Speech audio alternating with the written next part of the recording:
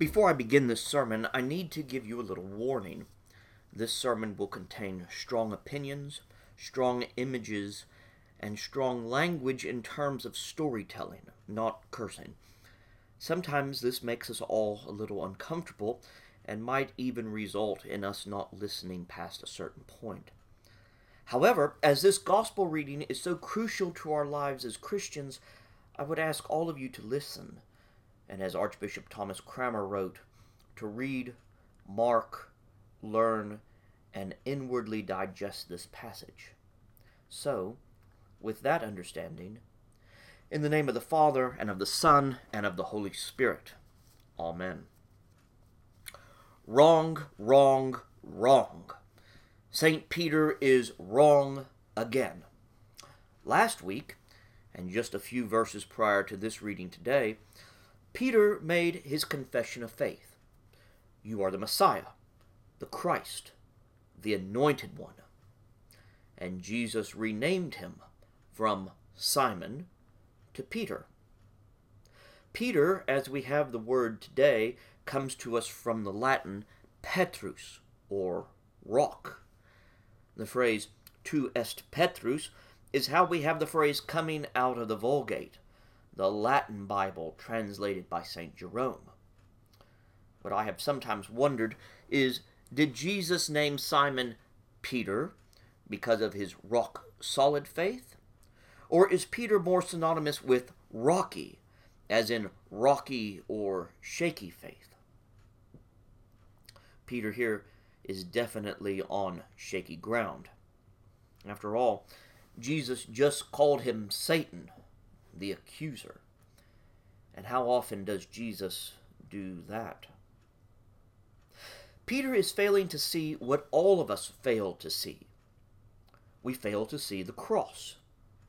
We also fail to see who Jesus truly is and what incarnation, our Christmas theology, is truly all about.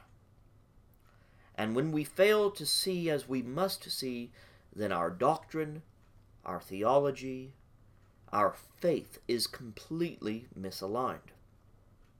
We put our faith into something that is false, into something that is not true, into something that oftentimes is a lie. Our gospel writer, Matthew, is very adept at using language to convey exactly what he means. The opening verse of this passage tells us everything that we need to know to finish this gospel the way he desires us to. From that time on, Jesus began to show his disciples. Show. Not preach, not teach, not any other action than to show, to demonstrate, to provide the example of what the disciples must become. And what he shows them is genuine life, suffering, death, and new life. The lie that we get caught up in is the same as St. Peter's. We don't want Jesus to undergo suffering. We don't want Jesus to be crucified. We don't want Jesus to get too dirty. Look at much of our art and masterpieces, paintings, stained glass windows, pen and ink drawings of Jesus. One comes to my mind that I saw for years sitting in First Baptist Church of Beeville. It was of Jesus in the Garden of Gethsemane. Church tradition calls this episode the agony in the garden. However, when we often see images of the agony, Jesus looks serene. He looks stoic, gazing up to heaven without much care about the events that are unfolding around him. However, when we read the gospel account, Jesus was agitated. Jesus was distressed. Jesus' blood became great drops. Jesus' sweat became great drops of blood. Instead of pictures like this, Perhaps we need more like William Blake's depiction, where Christ is in great distress, and an angel is holding him up, already in a foreshadowed, crucified position. But incarnational living requires Jesus to be like us, to be human as well as divine. And because the power of God, the power of God's love, is so counter to everything in this world, it had to be stopped. It had to be put to death. The Jewish establishment, the Empire of Rome, the martyrs of Japan, the Christians slaughtered by the Turks, the ghastly display of the Nazis, all attempted to end the power of God on this earth. But they can't. Taking up the cross, Jesus overcame sin, death, hell, and all the trappings of destruction. But it is gory work. Too often we romanticize Christianity. We romanticize the redeeming work of God in Christ. We make Jesus too clean, too fable-like, and in doing so we lie about the humanity of Christ. What happens is we allegorize parts of the gospel and reinterpret them to be less than they are.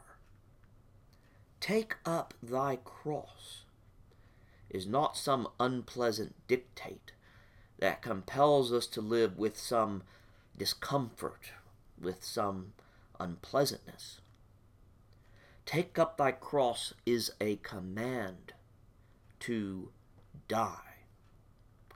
Die to self. Die to passions and sins. Die to the corruption of this world. Die, as in give your life for the kingdom of Christ, the kingdom of God. It has been recorded that the 20th century has seen more Christian martyrs than any other century. And the way things are going right now, even here in these United States, we are on track to have the 21st century outpace the 20th in the number of martyrs who die for their faith. During the Roman persecution in the 1st, 2nd, and 3rd centuries, martyrdom was seen as the highest, holiest, most privileged form of devotion to God, to die a death like Jesus did.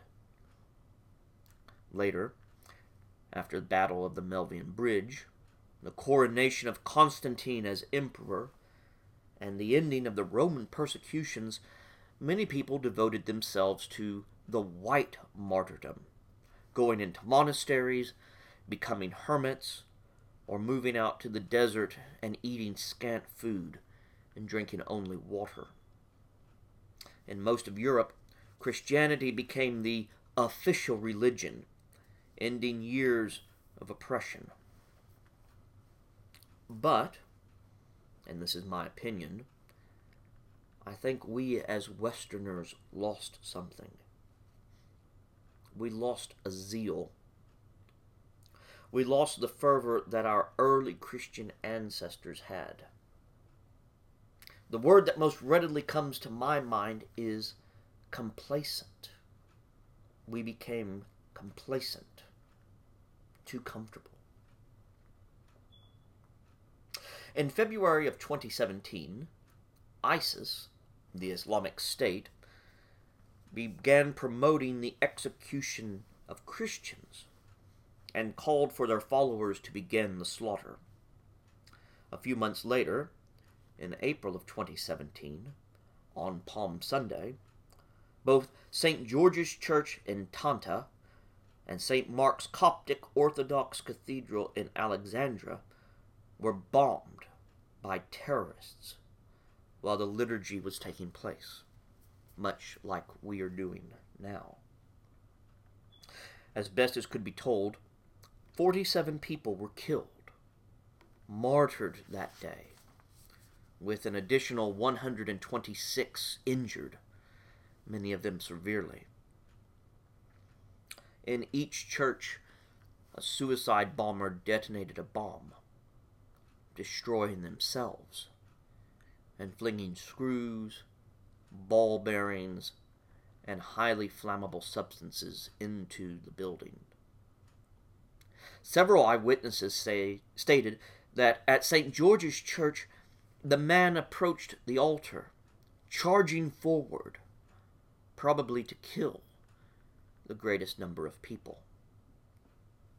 One lasting image that I saw was this: a palm cross, much like we make and wear on Palm Sunday, and a Bible or a prayer book, sprinkled with the blood of martyrs. Take up thy cross. March 24th, 1980. The Archbishop of San Salvador, Oscar Romero, was saying Mass at the Divine Providence Hospital, a church-run hospital that specialized in oncology care and also treated those who were terminally ill. Romero, the day before, delivered a sermon in which he called all Christians who were Salvadorian soldiers to obey God's call, not the government's, and end the regime of oppression, brutality, and violation to basic human rights. As a result of that sermon, and many of his radio addresses, and his phrase of God's preference for the poor, and the work he took up as Archbishop, he was a threat to the government. At the hospital, he delivered a sermon. While he was delivering the sermon, a red car pulled up outside on the street, just next to the chapel. A man emerged from the vehicle.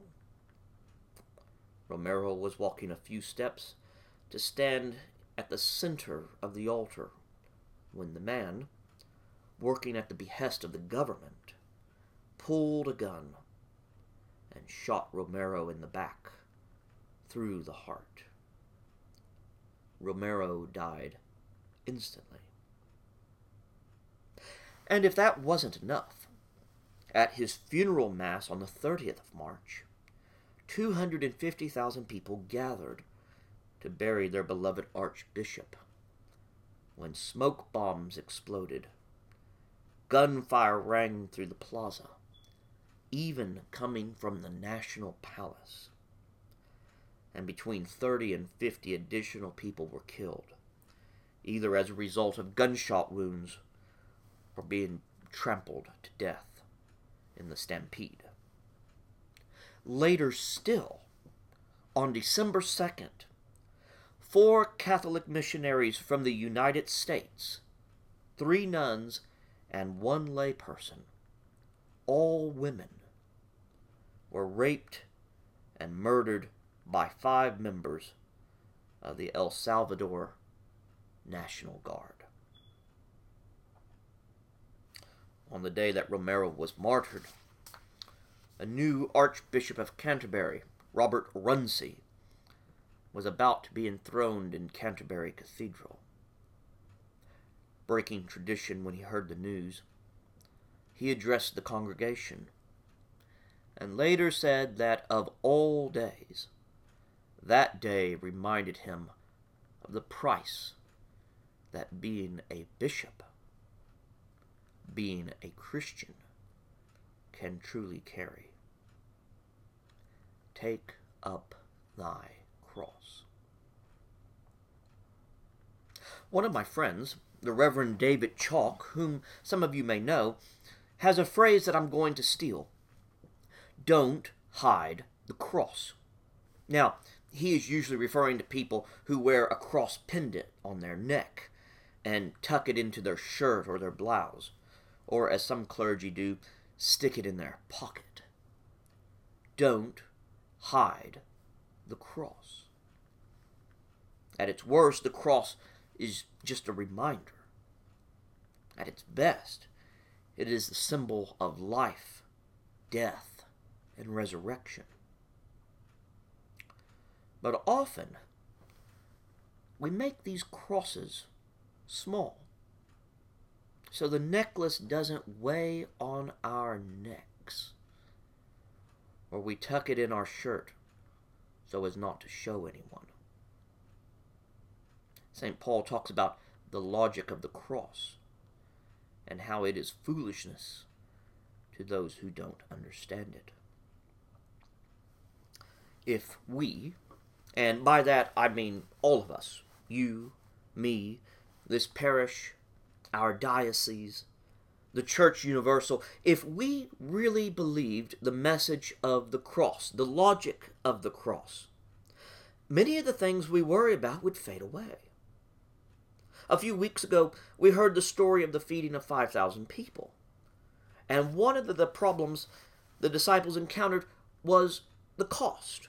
How do we feed this many people with just 5 loaves and 2 fish? But the cross says there is plenty of food. Come and eat. Many churches around the globe struggle with questions about finances and how to keep the doors open and the power on. But that's not the right question either, though very necessary.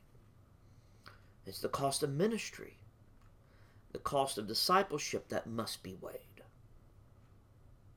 If we really believed the logic of the cross, we would stop bickering over issues that sometimes seem so silly in light of the present sufferings of this world. We would not be arguing over how to feed the hungry. We would simply feed them. We would not wring our hands about health care. The church would aid in providing it. We would not judge as many people as we do. Christians seem to be the most judgmental people I know. And instead, we would minister to prisoners and to their victims. We would not sigh and say, "Woe is us," to lowering church attendance. We would seize the opportunity to minister to every individual we encounter and show them a better way. What about our neighbors who live directly across the street from the front doors of this church, from our parking lot? Do we even know them? We have churches, even in the Anglican Communion, arguing over the semantics of Black Lives Matter or All Lives Matter, to which I want to say, what about keeping it simple? My neighbor's life matters. And just who is your neighbor? My friends, when our Lord Jesus Christ stretched out his arms of love on the hard wood of the cross, he redeemed all of creation.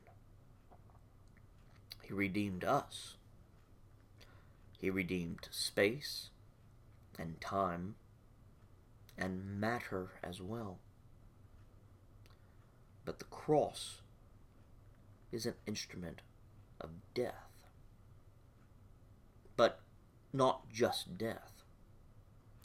The cross in Roman times was used for slaves, criminals, rebels and revolutionaries, and people who opposed the power of Rome, the power of the world. Roman citizens were not executed on a cross. So in order to suffer such a fate, you had to be a non-citizen. Or, in other words, you were a thing rather than a person. we must crucify ourselves each day. We must take up our crosses and die to self. We must form our alliance with the citizenship of heaven and not that of earth. This is a political season. We are about 9 weeks away from an election, and already we are seeing so much unrest, demonstrations, violence, destruction, and even murder, all because of, for lack of a better term, political issues. But the cross stands over and against that and says to all of us, come, die to passions, die to sin, die to violence, die to political persuasions, die to self, and be healed, be made whole, be restored to true life. Jesus began to show his disciples that the Son of Man must die. And Peter didn't listen after that. He missed the climactic work of resurrection. The Son of Man must die and will be raised on the third day. Dying to the cross is the beginning of our third day. God forbid that we forget the cross. God forbid that we hide the cross. God forbid that we fail to take up our cross. God forbid that we become ashamed of the cross. Today, how are you going to take up your cross? Is there a neighbor you don't know? Is there a coworker who can't make rent? Is there a drug addict you know who needs help? Is someone you know going through the worst episodes of their life who could use a call or a companion to walk along the shore with? Is someone lonely because their phone never rings? Take up your cross. For those who lose their life for my sake shall find it. How will you take up your cross